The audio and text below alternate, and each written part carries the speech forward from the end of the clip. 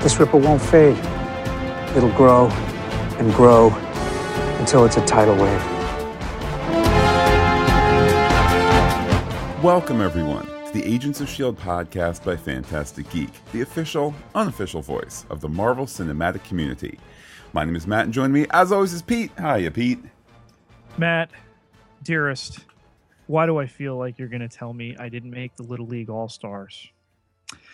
Agents of S.H.I.E.L.D., episode 308, Many Heads, One Tail, T-A-L-E, is brought to us by the good people at Ginsu Knives, who remind you the only thing better is a blowtorch.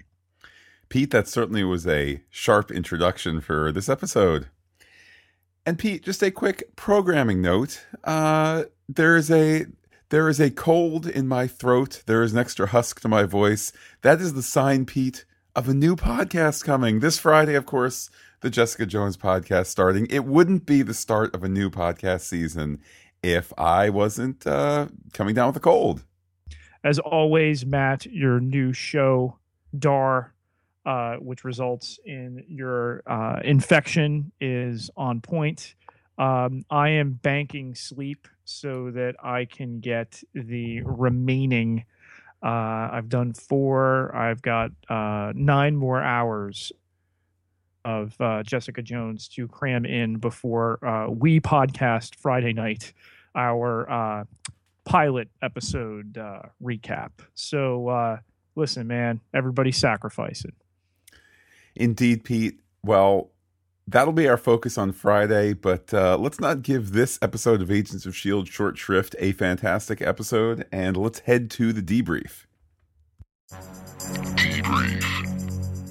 When we catch you up on what went down, our tease here over a little octopus sushi, we have the now named Powers Booth character Gideon Malik and Grant Ward talking about symbols, Matt, something that is ever present throughout this Hydra-themed episode. That octopus, great symbol here, intelligent, ruthless. Ward, of course, reminds Malik adaptable, just like he is. And the idea of being the last head of the old guard comes up on Malik's end. That the first time we hear about this rumor of the Von Strucker family vault, that it doesn't exist, but it's said to have their greatest power. With that, Malik excuses himself, and the history lesson ends that the simple vendetta that Ward is trying to satisfy doesn't really fit in with the plans. That he's just a predator, not on the top of the food chain. And Ward then takes out a whole bunch of guys in the room, ultimately culminating with his use of a pool cue and a knife in a guy's eye before he's got 3 guys there trying to figure out where this vault is. Who's on the bottom of the food chain now? Pete, you must have felt so conflicted seeing Hydra on Hydra violence. This is a Lives matter, Matt. This is true. This is a scene that sets the table in so many ways for the episode. First of all, we are so used to, as TV viewers, as podcasters, etc., podcast listeners and so forth, we're so used to the teaser act setting up with clear and explicit exposition, the things that are going on. And that happens at the top of this scene. But you have Brett Dalton and Powers Booth sharing a scene, and it doesn't feel like it's a procedural, we must make it clear that Powers Booth is Hydra. We are going to name him. We must have dialogue confirming the Powers Booth is one of the heads of the Hydra Old Guard. It just seems to flow. I mean, same thing with, hey, we have a new thing that we're trying to get, the Von Strucker family vault. Like this is the new MacGuffin of we're going to go there because it's going to be important for reasons that we aren't going to say, or it's because of something in there, not the vault itself, et cetera, et cetera. But it just works. This is an episode that I will say lovingly is filled with tropes that normally don't work, but darn it, if the powers that be of Agents of S.H.I.E.L.D. don't make it work. The powers booths that be It's as all well. connected. And the gravelly voice, exposition-y gravelly voice. But yes, it does work indeed. And to open up this next level mystery, and Matt, I'm so glad that you properly pronounced an object used to advance the plot, a MacGuffin. That other podcast you listen to would have called it a McMuffin. Not an Agents of S.H.I.E.L.D. podcast, by the way. We all, No. of course, are all friendly friends. But yes, there's an unnamed wintry TV show that has a podcast where they give good insight. They just talk about Gene Powell Sartre and things like that. So luckily, don't stick with us, kids. Thanks for joining the Fantastic Geek crew here, as we know how to pronounce things properly. And Pete, so glad that Powers Boothie is in this episode. As we begin Act 1 here, there's discussion of the compound that was used to sedate Andrew between Coulson and Rosalind Price. Coulson refers to him having been one of the good ones, that he is one of the good ones. So we have to be careful not to talk about him in the past tense, although the end of the episode might change that. We'll certainly have to discuss that in our level 7 segment. Pete, good on you here to the show. I was convinced, in fact, my notes back this up. I was convinced that this particular scene was just really make it clear to the audience at home that Andrew, though not going to be seen on screen for a while, the character is on pause and he will be back. And that was the function of this exposition. Then they bring back Blair Underwood later on, so again, it's kind of like we've seen this before where it's like, okay, audience out there, we just want you to be really clear that he's going to come back for like May sweeps. Nope. They take that trope of, to be continued at a later date and kind of flip it on its head a bit. Listen, when you get frozen in carbonite, it doesn't always mean we'll see you in 3 years. Wow. That is true. But this issue and the growing distrust between these two organizations, S.H.I.E.L.D. and the ATCU, despite the perceived closeness of Roz and Coulson, it's really kind of a Cold War here, Matt. Freezing people in gel aside. Mac makes a remark to Coulson, and he supports her and says, "Well, she'll talk when she's ready." Pete, just want to quibble with one word of your analysis there. Not that I'm trying to outdo you. You said their perceived closeness. I think that there was a physical closeness, Pete, that it's about as close as a man and a woman can be. I meant emotionally, as that comes up in this. You can do, what do you call it, Matt? The beast with two backs. You can do that and not have it mean anything. Pete, from the possibility at this point in the episode that two people have done the deed, but there hasn't been love, we then move to two people who haven't done the deed, but who are quickly falling in greater love. Yeah, and the irony here, the wedge between them of Will still stuck on that alien planet, and Fitz trying to find the way back here, but he's all upset that his stuff's been dropped here. He calls these guys idiots. Simmons wants him, of course, to be nice, but he's been poring over these volumes of symbolic anthropology and come up again and again on the ram's head symbol, that it's thousands of years old, even told that it had been chiseled into the floor of various structures. It wasn't in this scene, but there was a later Fitzsimmons scene where I said to myself, I didn't tweet it, I didn't text it, I doubt I even had it in my notes, but I just kind of said, this is clearly like the Bee story that's just, not everything's going to be special effects shots in the jet or whatever. I think we're supposed to be slightly bored with the Fitzsimmons scenes. Now, the emotional component is wonderful and not boring, but just in terms of this isn't action and intrigue. It's kind of like, oh, two people finally coming to an emotional resolution. It's a little less exciting than the rest of the story, which I think is almost by design, because turns out both stories are on the same story, if you will. You mentioned, the special effects with the Quinjet. Can we just recognize that right now? And we'll recognize it again when we get to it in the episode. That was not a TV quality effect. That was a full-on film effect. So big time kudos to Mark Kolpak, who is Agents of S.H.I.E.L.D. special effects supervisor. That was stunning. That was a doubtless difficult shot where you're inside a set and then you dolly out so that you can have effects all around the set of the Quinjet cockpit. That's just bonkers. That's bonkers. That's where they're at, where they can just be like, yeah, we're going to do this and sustain it for 15 seconds, 10 seconds, whatever it is. It's a heck of a lot of money to do that. But before we can get to May and Lincoln in the Quinjet with that stunning peel back there, we've got to get them together in this story. May, has been giving Lincoln apparently hate stares the whole time he's been at S.H.I.E.L.D. HQ, and telling Daisy this on top of the fact that he thinks they all live together like Keebler elves. Yeah, shout out to the cookies. What?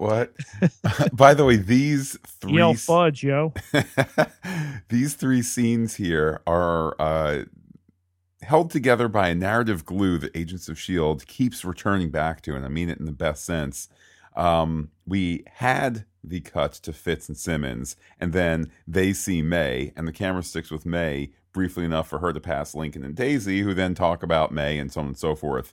I am not aware of other shows doing that to the degree that S.H.I.E.L.D. does, where they just keep kind of a concurrent storyline going, where if we're all going to be in the base, or if we're all going to be talking to people in the base, then we're going to go from, the plane to the radio call, back to the base, to the person who's walking out of the radio room, to down the hall to the person, like that kind of bump, where they keep it all literally narratively connected. It's been a while since I remember seeing it. And as I said, I feel like it's only S.H.I.E.L.D. that does it to this degree. The old hallway handoff. But as Daisy and Lincoln are talking, and as we've already mentioned with the forthcoming Fitzsimmons kiss, Lincoln brings up that they have kissed, that happened. Yeah, I guess it's supposed to address it, but they kind of just seem so cool with each other that, I don't know. It's, you know what, Pete? Maybe it's because Chloe Bennett has the social media presence that she does, and her boyfriend are occasionally on there. Like, I just kind of keep looking at Lincoln like, oh man, that son from The Walking Dead is going to come and get you. You better watch out. Wait. Lots of those things aren't real, and the things that are real don't affect this show.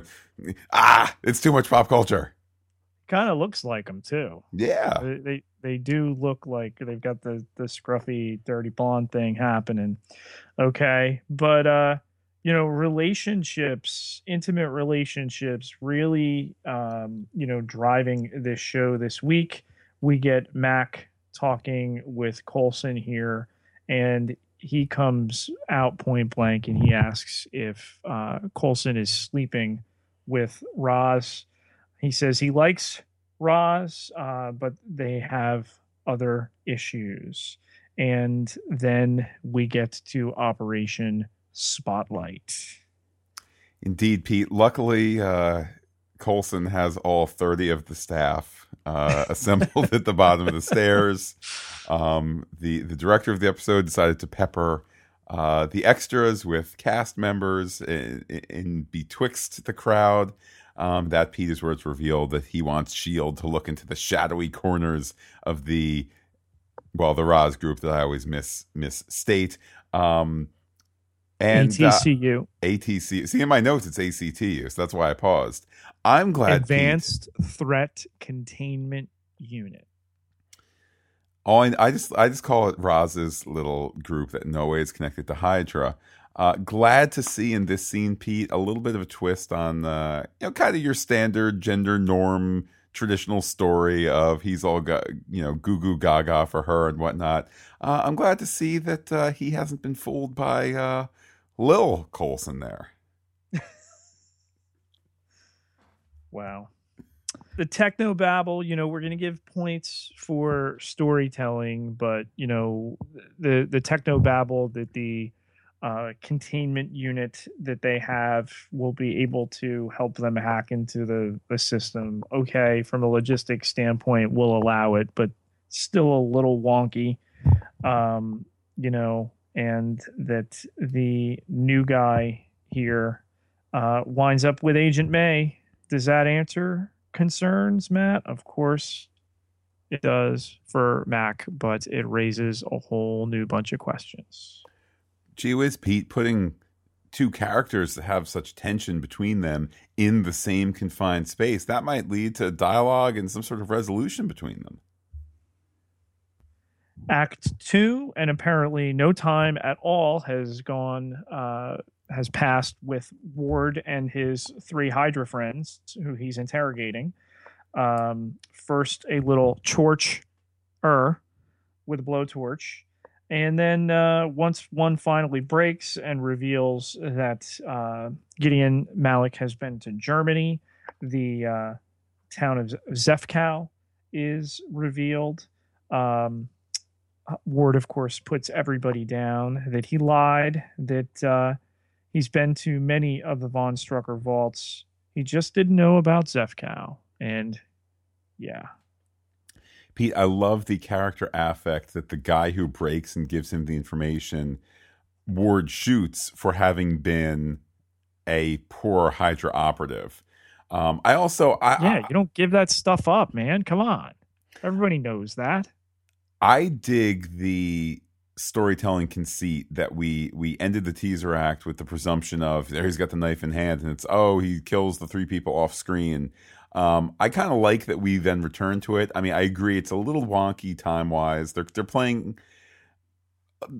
they're playing with things a little bit. It's a little bit of a cheat, but again, it's something else in this episode where we've seen other shows do this, and it kind of you go, "Oh, you made a trick to fool me, and I feel fooled, and now I resent it." Whereas here, it just kind of there's a spring to it where you go, "Oh, they're not dead, okay," and then they're clearly gonna die pretty quickly. Even Pete Beardo, who kept quiet and would have been a good Hydra guy. Pete, it's almost like Ward is some sort of maniacal villain here, incapable of sympathy towards his fellow man. But don't worry, I know he's redeemable. Price arrives at the playground here. Not sure if she was in Albuquerque or Albania. She has her phone re-enabled, something that had been disabled for the trip in. A little bit of a Chekhov's gun, if you will, for later, or Price's phone, if you want to call it that. But between Zephyr 1 and the ATCU facility, we start to move things into this middle section of the story where there's a lot of action back and forth with what's intended to be a heist, but of course doesn't work out that easily. And Pete, as we have this scene here where Daisy is pinging the secret base with a homing signal and whatnot, I'll disagree with something that you said earlier. I don't know if this whole IT portion of the story is real world true to how this all works. I thought that for at least the fictional narrative, to me, it made sense that when you make it look like you're trying to track the thing, but you're doing it overly, you're doing it to be caught, but they don't know it. That then opens the door where they need to respond to trying to be tracked. And somehow, although it's not entirely clear, somehow they call Mac pretending to be the FBI, and then he sends fake FBI. Like, I'm not saying it's without a couple holes in it, but I kind of felt like, okay, this is what they're offering up, that they're sending a thing that's going to be intentionally caught so they can then swoop in to save the day. To me it worked. I didn't mind the contrivance of the Trojan horse aspect. What I did mind was, okay, HTTP / and again, for some comedic effect, but I just think, it stopped the story in its tracks a couple times, the reliance of that techno babble. Fair enough. I think, to me, it was a neat way to put the tech person's knowledge in with the best agent that they have, or at least, it was fantastic to see Nick Blood playing Hunter, playing this, disaffected whatever man kind of hacker type that's been caught and now works for the good guys. To me, it was a good bit of fun. Damn the Yanks. Indeed. But between the ATCU official IT guy explaining that, not even their employees' keys get past here, and then Roz back on the tour, getting her phone and talking to those guys that it could be the containment device, including calling Coulson dearest, and that was really what worked in this episode was the repartee between Constance Zimmer and Clark Gregg in their respective roles, that they shut this down, and then the real game's afoot. It is because of those two actors that the whole kind of whodunit or who's the real baddie here, that it works, and it works all the way until there's, proof to resolve it one way or the other. It's just these two pros selling it, stop, the end, bottom line. That's what these two actors bring. And as he says, you can't blame a guy for trying, but she'll tell him, well, it's lucky you're cute. This back and forth is just very, very effective and wonderfully delivered by these two actors. From there, it's back to Fitzsimmons and the conclusion by Gemma that Will was sacrificed. Dun, dun, dun. Yeah, again, this is, each time we cut back to Fitzsimmons in this story, I think that I was somehow underestimating it. I was watching, I was taking notes, I was locked into the story, but the fact that they are slowly feeding us bits and pieces, which are going to be much more valuable by the end of the episode, it's so effective, and you don't notice it. Otherwise, this scene just kind of comes off as, oh, she's finding things in the oldie-timey books, and there still is a chill between the two. It's such an innocuous presentation that they're hiding this wonderful present, which is the twist at the end. Along with what's happened to Andrew, she says she's getting a sinking feeling here, and that you never really know who is next to you. We whisk to Ward on a commercial airline. He's chatting up the flight attendant, Matt, is the politically correct term here. And, talk of headed to Moscow. She's got some time off coming up. But this was the only flight going over Zefkal, at which point he whispers into her ear, and we just get this blank expression that registers. And then she sits and she straps herself in. Ward goes over the PA and announces that the pilot will be diving here to equal off the cabin pressure, and that all of us here at Hydra want to thank you for flying the friendly skies. Boom. This is such a wonderfully presented scene. I mean, how Brett Dalton goes from being so charming and so affable to just twisting it around. Kudos to the actress who is of much lesser renowned, but does such a wonderful job. Just the fear that she shows, that sells the scene. And I mean, Pete, is there any question that what he says, that they will all freeze to death, is there any question that that is the case and he has killed, I don't know, a couple hundred people? I mean, it's Did not you not shown. just hear the dialogue? He said that he was going to, the pilot would be diving so that they could equal off the cabin pressure. The understanding from dialogue of that scene, Matt, is that they all survive, that he just punched out. But he does make reference to they're all going to freeze to death. If the pilot doesn't dive, If of course he does. So Ward did not kill 200 people today. He just killed like 3. Listen, he only kills family members who ruined his life. These poor people on the plane, this is like, hey, you're the only flight headed over where I need to go. So I'm going to do you a favor. Well, I'm going to blow a hole in the door here. My bad. I'm going to let you know that the pilot's going to dive and you guys are going to be okay if you do that.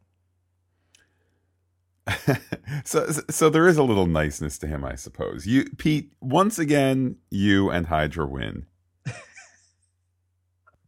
Act 3 here features Fitz looking back over those symbols that date back, again, thousands of years.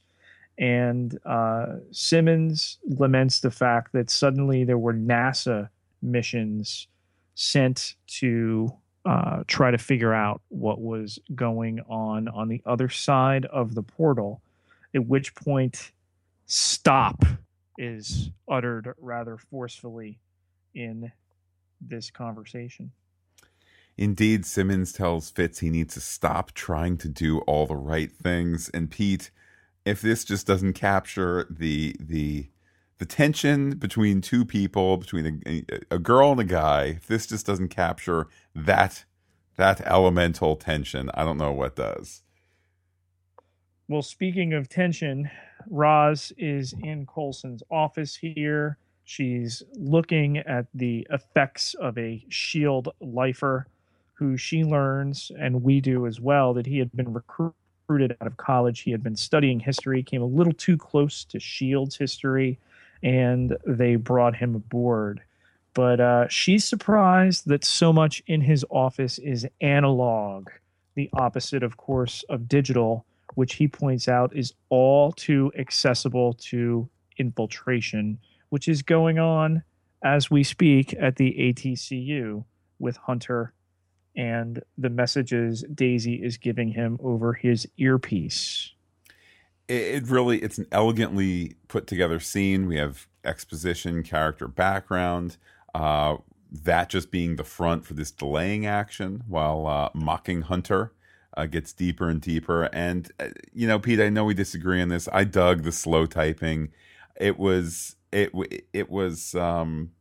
little unbelievable, but I think it was within the fun of the show. That Daisy points out they're unwittingly giving them access here brings everything to a head as far as getting where they need to, only till we learn a couple scenes later it's not exactly what they think. Mac, meanwhile, has told Lincoln that Agent May is looking for him, so they're getting ready to go on their part of the mission. Bobby checks her phone and heads into another part of the ATCU facility where she's going to check if there are any Inhumans and possibly grab the cure that they are working on. But it's at this point that Lincoln gets into the Quinjet with May, and they have that tremendous peel back effect there, launching off of the Zephyr 1. Side note, I don't know that he put on his seatbelt. Just word to the wise for the future. They want to do that. As soon as that Heine hits the chair, you buckle in, and then you kind of have, let's have the heart-to-heart to resolve our kind of elemental differences as to the quality of person that an Inhuman can be, so on and so forth. Matt, I can't move my car from one parking space to the parking space adjacent to it without putting on my seatbelt. I don't know why you'd ever get into a vehicle without one. But fasten them seatbelts, Matt. All you Fitzsimmons shippers. Ooh, that was a seamless transition, Pete. Wow. Oh, it's on. And Pete, it's about to get steamy up all in here with the Fitzsimmons. Yes, because when your fight ends in, you're not your first fight ends in your very first kiss. It's a big deal. Pete, that is what they call leveling up, when it goes from having a fight of love, and then Pete, then it's just a guy and a girl, Pete. They got 3-4 PhDs between them, but you know what, Pete? They have something even bigger, even greater between them, and that's love, Pete. And then she looks down and sees something. Yeah, he's lamenting that they are cursed, that everything has conspired against them in the way that their unfortunate romance has developed to this point. And what she sees down on the floor there amongst the volumes of symbolic anthropology isn't revealed to us just yet. Indeed. Could have been slightly misread, but we keep it TV PG, thank goodness. Pete, with that, who's back? Bobby's back. All right. Yes, and who's not is Andrew. He has a PhD in psychology, been reduced to a specimen, but he's not there. Instead, he's with Gideon Malik, who says he is so sorry about everything. He introduces himself to Dr. Garner and to us by extension by name for the very first time. Garner reveals that he knows how pharmaceuticals work, that they're not working on something the proper way, that it would take much longer for them to do this. And Malik wonders aloud if Dr. Garner, also known as Lash, even wants a cure, that this is an invasive alien contagion, and that S.H.I.E.L.D. did not shield him from it.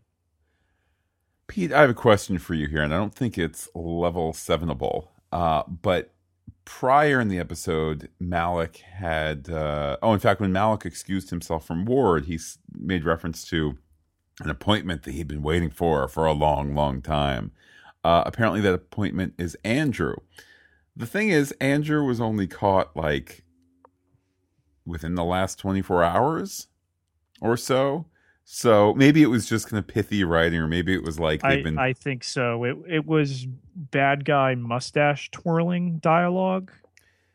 Which, to be fair, when you have your assistant come and get you, and then 3 killers come in to kill the guy you were having drinks with, I think you get to twirl your mustache a little bit. They were having octopus. Not a metaphor. And it's at this point that we're back with Bobby, who tells Daisy and the others that Andrew isn't there, that there are no Inhumans being held there, that they are not working on a cure, but she instead sees shelves full of fish oil pills in bottles. There's then a cold room that she looks into, and that it's revealed that the ATCU is playing the odds, that they are turning people into Inhumans to find them. Pete, there's so many twists in this episode. It's quickly turning into like a knot. Or a pretzel, German and all. But yeah. Coulson and Roz wind up in a similar containment room. And he tells her that now you need to convince me that you're not Hydra. Locking her in there with him, which certainly is a great way to have dialogue, but doesn't necessarily give the sense that she's going to be in there indefinitely, as long as he's in there. But Pete, with that tension and with Hunter seeing Roz's number 2 guy, with all that tension, what do we do? We end an act. Our 4th act opens in the very same spot here. Roz wants to know what the hell Phil is doing, and he tells her this is her final chance to come clean, that he wasn't playing games, and she says that she wasn't playing games here. But emotional pleas back and forth go unanswered. Pete, all I know is this. There's no way that both of them are telling the truth, because that would just blow my mind. Or could be the thing.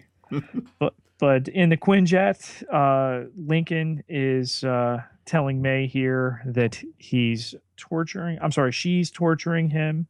And she finally breaks her silence and says that she had been trying to figure out what to say to him, that she wants to apologize, that she should have known about Andrew, and she's really taking this personally.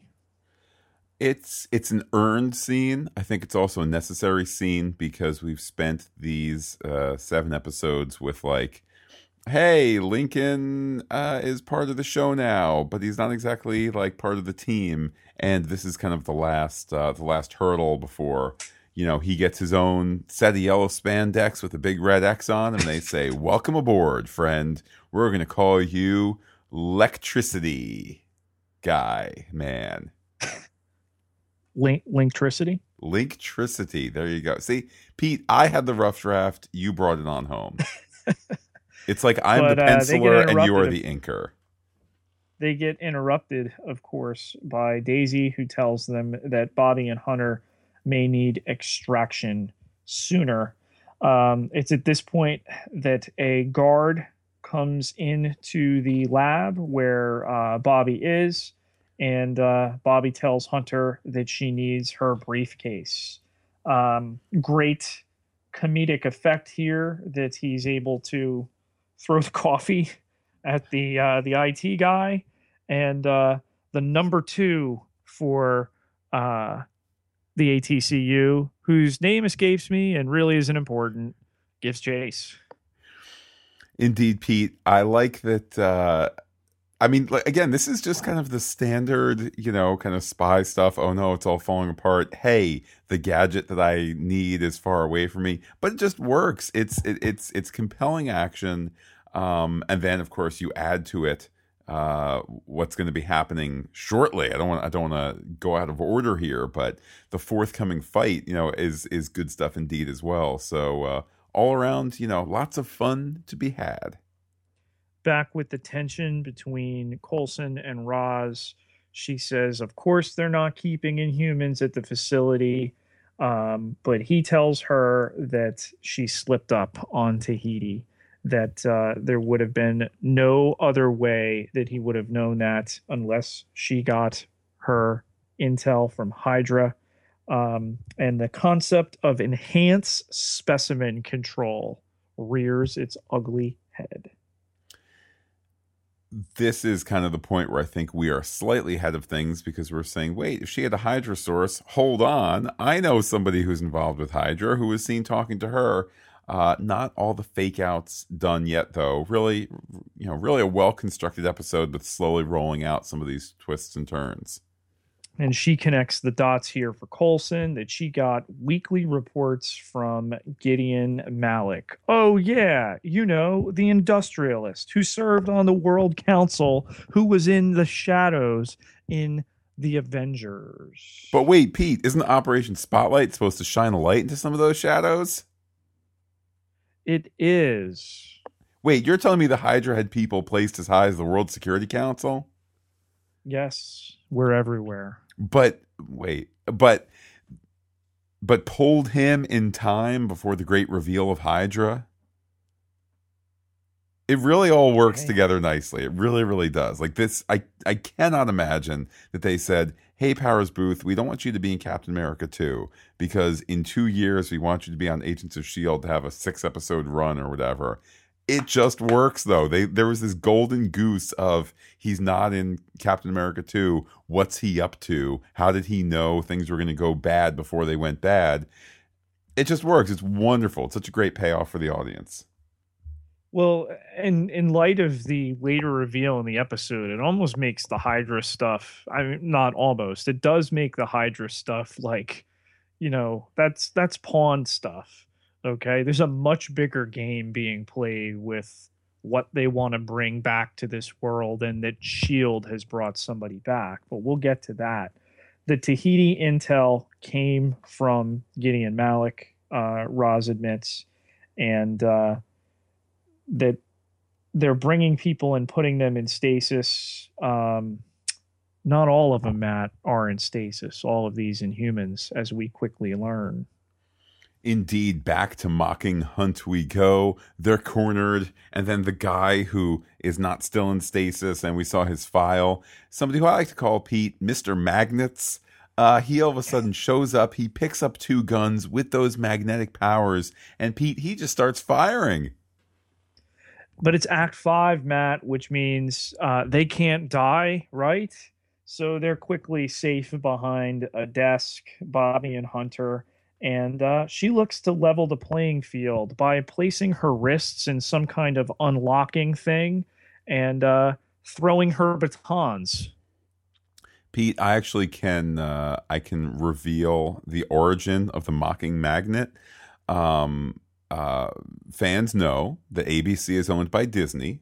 The largest Disney shareholder is the wife of the late Steve Jobs. Steve Jobs' Apple. Okay, what we saw was the prototype for the iPhone 7 Plus Plus Plus, which is going to be the size of a briefcase because you need it. Okay. And that's the origin of the mocking magnet. It's all under the Uber umbrella here. It's a rather interesting fight with the mechanic of the magnetism built in there. She throws the batons a couple times. He, of course, protects himself. The two guards on the other sides of him, however, are not as lucky. And as Roz is pressing Coulson to let her call her people, Hunter comes in to save the day here and knocks the guy out from behind. And then the number 2 here of the ATCU, Banks, tells them to come with him. If they're worried they can't trust him, they can worry on the move. Michael Banks saying, "Let's fly, let's fly, let's fly." When May is en route, the parking lot opens there to reveal a helipad. And then we get back to Ward with a gun on Gideon, admitting that he's hardly ever impressed here, but that he cut through those Hydra guards he left behind like cake, that he had thought that Ward was working the wrong angle, but he just might be Hydra's second head, next to him, of course. Well, they do say 2 heads are better than 1, but Pete, this is a super effective scene for a bunch of reasons. First of all, I think they pull off the Tomb Raider aspect to it, the dusty old vault, despite the fact that they surely must have been running low on money for this scene. Of course, they don't shoot this stuff, in the order that we see it. But with all these digital effects, with a lot of the fighting effects going on, digital components to the Mr. Magnets versus Mocking Magnet fight, etc., you kind of don't have a lot of reason to, build out what's going to look like, Ocean's 11 style vault here. Still, just kind of the set dressing sells it, the way Ward kind of, there's some sort of circle-y, cutty thing that he, zips down on. It all just works. And then, Pete, we get something that ordinarily does not work on TV, the reveal that the story that you knew is now going to be supplanted by a secreter, more posterior story from the past. Well, it's ironic that the subject is Ward rebooting Hydra when it was apparently the Red Skull who rebooted what was OG Hydra. Gideon asks Ward what he knew about the origin of this organization that he serves in Hydra. And he, of course, functions as most viewers, spits back the Red Skull, World War II story. But Malik reveals that the Red Skull was just following what came before, that Hydra was much older than that it's as ancient as this stone that he then produces. But he says, make sure that you watch it because it's going to change. And now we're connecting all of the narrative dots throughout this season and the end of last. That this stone and stones like it, and that it's in a cubicle section there before it liquefies, of course, meant to be evocative of the Tesseract, the other MacGuffin that Hydra has been in possession of in the past. But it had been cut from a larger stone, that it does its thing. And we get back to Roz, who's explaining as this is going on that when she was recruited in '01 at NASA, that this symbol had been something that she had seen before, and that it's thousands of years old. And Malik is now going on about how there was an inhuman born on this planet. With the stone's liquefaction, they were able to transport someplace else. And that Hydra had each generation sent people through, and now they are to build an army for whatever entity is on the other side. And Ward, like us, remarks that this is a lot to take in. Pete, it's just a remarkable reveal here. You need someone of the gravitas and experience, such as Powers Booth, to really pull it off, which is a rewriting of so much that has come before it, so much that's elemental to this show in terms of Hydra and its origins. Back to the first Captain America movie and all that, but it's all pulled off. Malik's speech intercut with the evolution of the logo to the Hydra logo.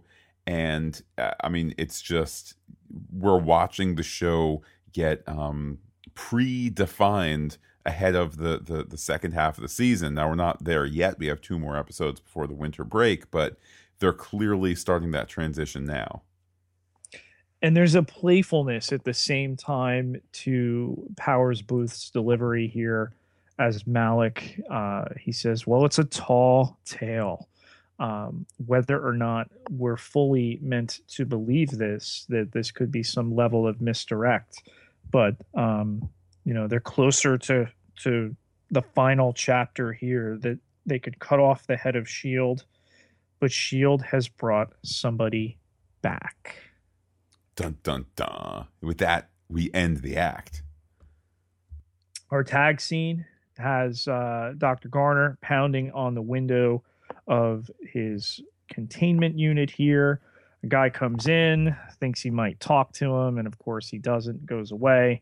And then we get the reveal that Ward is in the room here.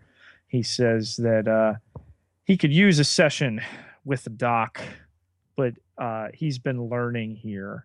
And Garner tries to intimidate him. Do you feel powerful here? You're going to die with a hole in your chest. And Ward then injects his chloroethyl sulfide, whatever. Basically it's mustard gas. And he wants to thank Garner here for helping him find closure. He thought he knew the best ways to bring Melinda pain, and she thinks Garner's a monster. Or Ward's a monster. Of course, Garner is a monster. More proof there, Pete, as to the evil nature of Ward. I'll admit I was a little surprised that we didn't see Lash's return in this episode, but why would we do that, Pete, when we can end with a cliffhanger? The Dossier. A detailed look at our bad guys. First up here, Matt, Gideon Malik. Pete, there is no ambiguity in this an episode with twists and turns and revelations galore that Gideon Malik is a bad guy. Pete, he has Mal in his name. It means bad. He okay. He must be bad. It's name generation 101. Okay. Give him a biblical first name, give him a last name, Skywalker, something like that. Darth Vader, Dark Father, okay. Gideon Malik. Let's make it old and bad. Enough said. I mean, thank goodness they got Powers Booth for this, though. I mean, they've done a great job, the show has historically, of getting, actors of a certain age, particularly some of the male actors that they have that are really, that really add a special energy and a unique energy. But he just, I mean, my goodness, Powers Booth could just read the phone book, not the phone booth. He could read the phone book in a phone booth, and it would still be compelling. Ooh, great pivot there. The gravitas, everything delivered like this. Listen, Patrick Swayze, I'm going to tell you what those Russians have done. That type of thing. Okay. And for him to be the voice of exposition, it was bounced around from a couple people on Twitter. He's given Michael Douglas a run for his Marvel exposition money so far this year with the Hank Pym stuff. But well done. I like where we are at the end of the episode with this, much more sprawling mythology. I'm anxious to see where it goes. We've got a 2-week break, Matt. Well, Agents of S.H.I.E.L.D. has a 2-week break. We'll just be podcasting on through for Jessica Jones. But yes. Yeah, kind of a curious scheduling decision, something we had heard rumors about and got confirmed by some agents on the inside ahead of the announcement. But hey, whatever, it's all good. You do what you got to do. How about Ward here, Matt, in this episode between taking down rather brutally these guys, not taking down an airplane, only blowing a hole in it, and then the woe moment when he learns he's part of a much bigger, perhaps even more dastardly legacy. Pete, the sadism of Ward, the evil to the core of Ward, that's all on display in this episode. And I honestly don't get how some people genuinely believe in the notion of redemption for Ward here. I would even wonder, Pete, and as I've said many times before, I want to see Brett Dalton in this show. He's fantastic. He's obviously been here since the beginning, but there is reference made at one point to I think it's by Andrew, but somebody makes reference to him catching a bullet. I don't think it's Andrew's reference to hole in your chest. But regardless, I'm officially wondering, hey, are they setting up some foreshadowing for having Ward exit the series? Because the show has grappled, in my opinion, with what exactly to do with with Brett Dalton and with this character when he's clearly not the baddie of the week every week. Well, it would be rather incongruous to get rid of him at this point. The thing that needs to happen, the summation of at least his long-term storyline is his involvement with Daisy, and they're going to have to share screen time again and at least resolve that relationship between the two of them. That was a scarring, aspect, chapter in her life there when S.H.I.E.L.D. fell and when she was alone with him, late in season 1 and had to use her wits to work her way out of that situation. So it would really be short-sighted narratively if that doesn't all come around. Won't rule out that he could certainly be on the series past that. What if, Matt, again, my role as devil's advocate here, seemingly with the devil, what if this whole thing and Hydra and what's on the other side of the portal and building an army for it, it's one thing to take out your fellow man. What if this is a bridge too far for Ward and the idea of not world domination, but now extraterrestrial involvement in this is just a bridge too far for him? And maybe this could be the fulcrum to flip him back. I think that the audience would accept that under the right circumstances. And what you're saying is kind of this extraordinary circumstance where he's going to, value life on Earth, value humanity versus the other options. So I'm not saying it's impossible. I'm not saying Ward's redemption is impossible. I'm just saying they have to do it in a way where it's more than like, oh man, you know what? I choose not to kill anymore and I want to come home. Phil, can I get a bunk bed? We are predisposed to accept whatever it is that the writers give us, but it has to be well executed. And let's remember that, everywhere you turn these days, when it comes to Ward and the producers of the show, they are the ones to float the word redemption. Well, I got to keep the fans stoked. Yeah. How about Roz here, Matt? Winds up being quite a bit of misdirection. Is she with Malik's Hydra? Is she not? She winds up giving us valuable information towards the end of the episode as far as what had happened previously in her career.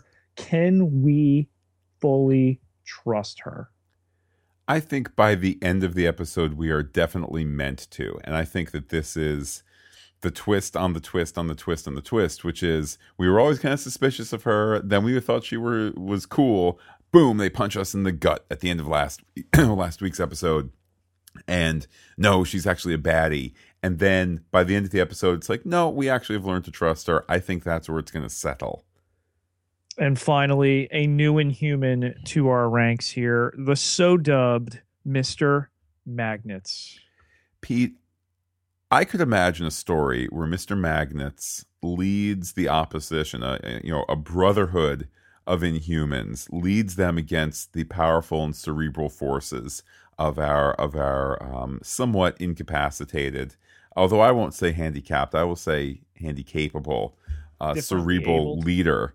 But I don't think that's this story. I feel like that's something else. That's some other universe out there. Well, if he ever settled down, he could have, a family. One child, the daughter, could have some magic powers, and the other could just be really fast.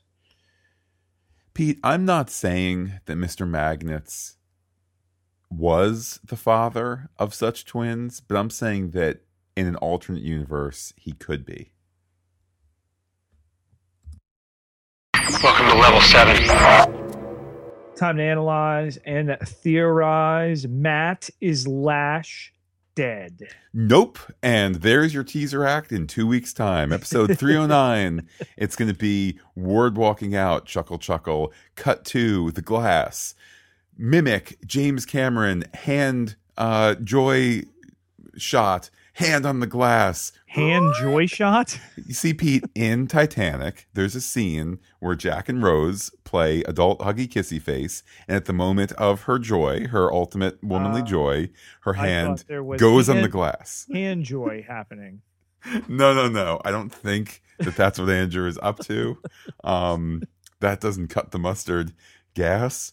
But you're going to see that. It's going to be Pete, the mottled giant hand of Lash, for he has transformed. And in Lash form, Pete, he is impervious to mustard gas. It's just science. Fish pills. The phrase here, enhanced specimen control. What's going on here? They are purposely infecting people with the Terrigen to find more of them. We're certainly led to believe that based on Mr. Magnets and any other Inhumans the ATCU or Hydra now might have up their sleeves. Yeah, I kind of dig the affect of it, that they're in the midst of an inhuman arms race, so they are trying to find people that they can control to bring to their side, because they know Shield is out there. They know, I mean, if nothing else, Pete, you have to have a bunch of people who can band together, protect everybody. You got the Avengers, maybe you need the anti-Avengers, whatever it is. To me, it's a fun portion of story. Finally, Matt, the big reveal here, the connection, the touchstone of Red Skull, that character last seen teleporting to somewhere else in the universe, but a pretty big narrative thread left out there, particularly with the idea that the actor who played him, Hugo Weaving, your favorite from the Lord of the Rings. Yeah, not my favorite from the Matrix trilogy. Not my favorite from Lord of the Rings or Lord of the Hobbits or Lord of the Little People, Lord of the Dance, whatever that thing you watch. But not a fan of the Marvel Universe. Not a fan of course, the makeup he had to go through for that wonderful effect there. Certainly made to sign a multi-picture deal, but has not reappeared. There are other incarnations of the Red Skull, and certainly we are led to believe through the evolution of that ram's head logo there to the skull that it could indeed be Red Skull on the other side of this, or something similar or worse.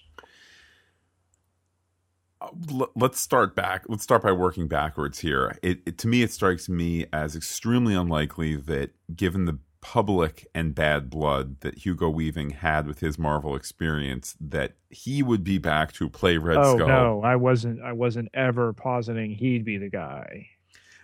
Now I'm reminded, particularly, here we are a month removed from, Back to the Future Day and all of that. You definitely cannot give the impression that Hugo Weaving is in something when he's not in it. So you're not going to see Desert Planet Red Skull on his upside down back brace hover thing. You're not going to see him, I guess whatever other versions of that there might be. The notion, though, that it's Red Skull, because that still is a character. You could, put a guy with some red paint on him. It's not going to, be a situation like with Back to the Future 2. That's a really interesting idea. It's kind of direct, like, oh, we are Hydra. Oh, look, here's Hydra guy. I'm going to vote no, but leave it open as a possibility. There was, Matt, a time when a man by the last name of Malik did assume the Red Skull mantle in Marvel comic history. Ooh, well, that's fun. So, not saying that's where it's going. I'm saying that the potential is there. Pete, we are all one bubbly goo vat of red chemicals away from becoming the next Red Skull. Not sure how I feel about that. Encrypted transmissions. Open the mailbag, Matt. Let's check the wire. Pete, want to thank our pal, Dr. Bob, who had sent us a link to Entertainment Weekly talking about the return dates for the ABC mid-season shows. Top of the list. Here we are, Pete. We have yet to start Jessica Jones. Bob already has us looking ahead to Agent Carter returning, which is that first Tuesday in January, which is what we had assumed. Similar format to last year. It's going to be 2 episodes in a row, 8 to 11 at night, and then away from the races there. 9 more weeks straight through. I guess that's pending a State of the Union from the POTUS. But then I believe I don't have it in front of me, even though I'm looking at his email. Then after the conclusion of those 9 weeks, S.H.I.E.L.D. returns. The date for that is March 8th. So here we are, Pete. We're not even done with the fall half of Agents of S.H.I.E.L.D. We're not even at Jessica Jones yet, but we already know when the Agent Carter podcast by Fantastic Geek picks up for season 2 and when this podcast resumes in March. And we are ever grateful for that little heads up there. You know, there's a lot of flux right now, given everything that Marvel is producing. When you count the 4 TV shows that we've seen snatches of, and the 5th that they're working on right now in Luke Cage. But you know, it's a lot to keep track of, and yeah, thanks for helping us out. Matt, we have a new iTunes review. This one was left on the Fantastic Geek pop culture podcast account on iTunes, but certainly references our work here on Agents of S.H.I.E.L.D. and throughout our various Marvel podcasts. It was left by Thistle Thorn, and the headline is Great Podcast, 5 stars. I was subscribed to each individual podcast that Fantastic Geek puts out, but decided it was just easier to have the one, referring here to what we call the flagship account. Matt and Peter do a great job and are very knowledgeable about the many shows they cover, giving both the good and the bad. I can't imagine not being able to listen to them talk about the many branches of the Marvel Universe. Keep up the great work, guys. Smiley face. Well, you have me smiling, Thistlethorn. So thank you so much for your kind words there. It certainly was a week with lots of affirmation. In addition to that review, Pete, I know we were both getting tweets, people saying, you know, in response to some of the negative reviews that we shared last week, people saying, no, keep doing what you're doing. You know, you're right. It wasn't the strongest episode. It's okay to call it that. You know, you don't need to have, 3 hours of self-congratulating the show and saying everything is wonderful. So it was really wonderful to hear from people to just kind of say, hey, keep doing what you're doing. Keep having the conversation that you're having. And it's not that you take that criticism to heart, because certainly we don't, but you know, when you put it on iTunes and give it here some credence, rather than, I don't know, maybe address that in the echo chamber of Twitter or the internet, it's kind of like a last wordy type thing, and I don't know, felt a little short-sighted. Well, Pete, maybe people will be inspired by the positiveness of Thistlethorn. Maybe they'll throw up their own review for either the Pop Culture Podcast or the Agents of S.H.I.E.L.D. podcast. You never know, Pete. We can only hope. Well, Pete, speaking of only hopes, some people on Twitter, seamless transition, only hope to see your next tweet and the tweet after that and the tweet after that. How can people do so? You can find me on Twitter at Peter, Pieterj Ketelaar, Ketelaar, 6,677 followers. Can't be wrong. And while I am personally on Twitter as Looking Back Lost, you can be in touch with the podcast in a whole host of ways. We are Fantastic Geek. That's fantastic with the PH. You can catch us on that name on the .com, the Gmail, the Twitter. But wait, Pete, there's more. Facebook.com/Fantastic Geek, all one word with the PH there. You will never go wrong when you like us. Pete, looking forward to kicking off Jessica Jones this Friday. No S.H.I.E.L.D. podcast next week on account of no show. But we'll just keep on doing our thing with Jessica Jones there Sundays and Thursdays. And before you know it, Pete, we'll be watching Agents of S.H.I.E.L.D. on that first Tuesday in December and having the podcast up for everybody Wednesday morning. Yeah, really looking forward to getting into Jessica Jones and finally being able to bring our listeners into that proper. And finishing off S.H.I.E.L.D. here, there's a lot going on. Agent Carter right around the corner. Well, that, Pete, I will say arrivederci, or I guess what's German for goodbye? It's not Gesundheit. Auf Wiedersehen. I will say auf Wiedersehen to all our listeners, especially those who have special secret vaults where you keep the family secrets rock goo, and give you, Pete, the final word. And I will say... Ladies and gentlemen, once again, this is your captain up here on the flight deck. I'd like to direct your attention over there to the port side of the aircraft where you'll see the Carpathian Mountains. And once again, all of us here on behalf of Hydra would like to thank you for flying the friendly skies.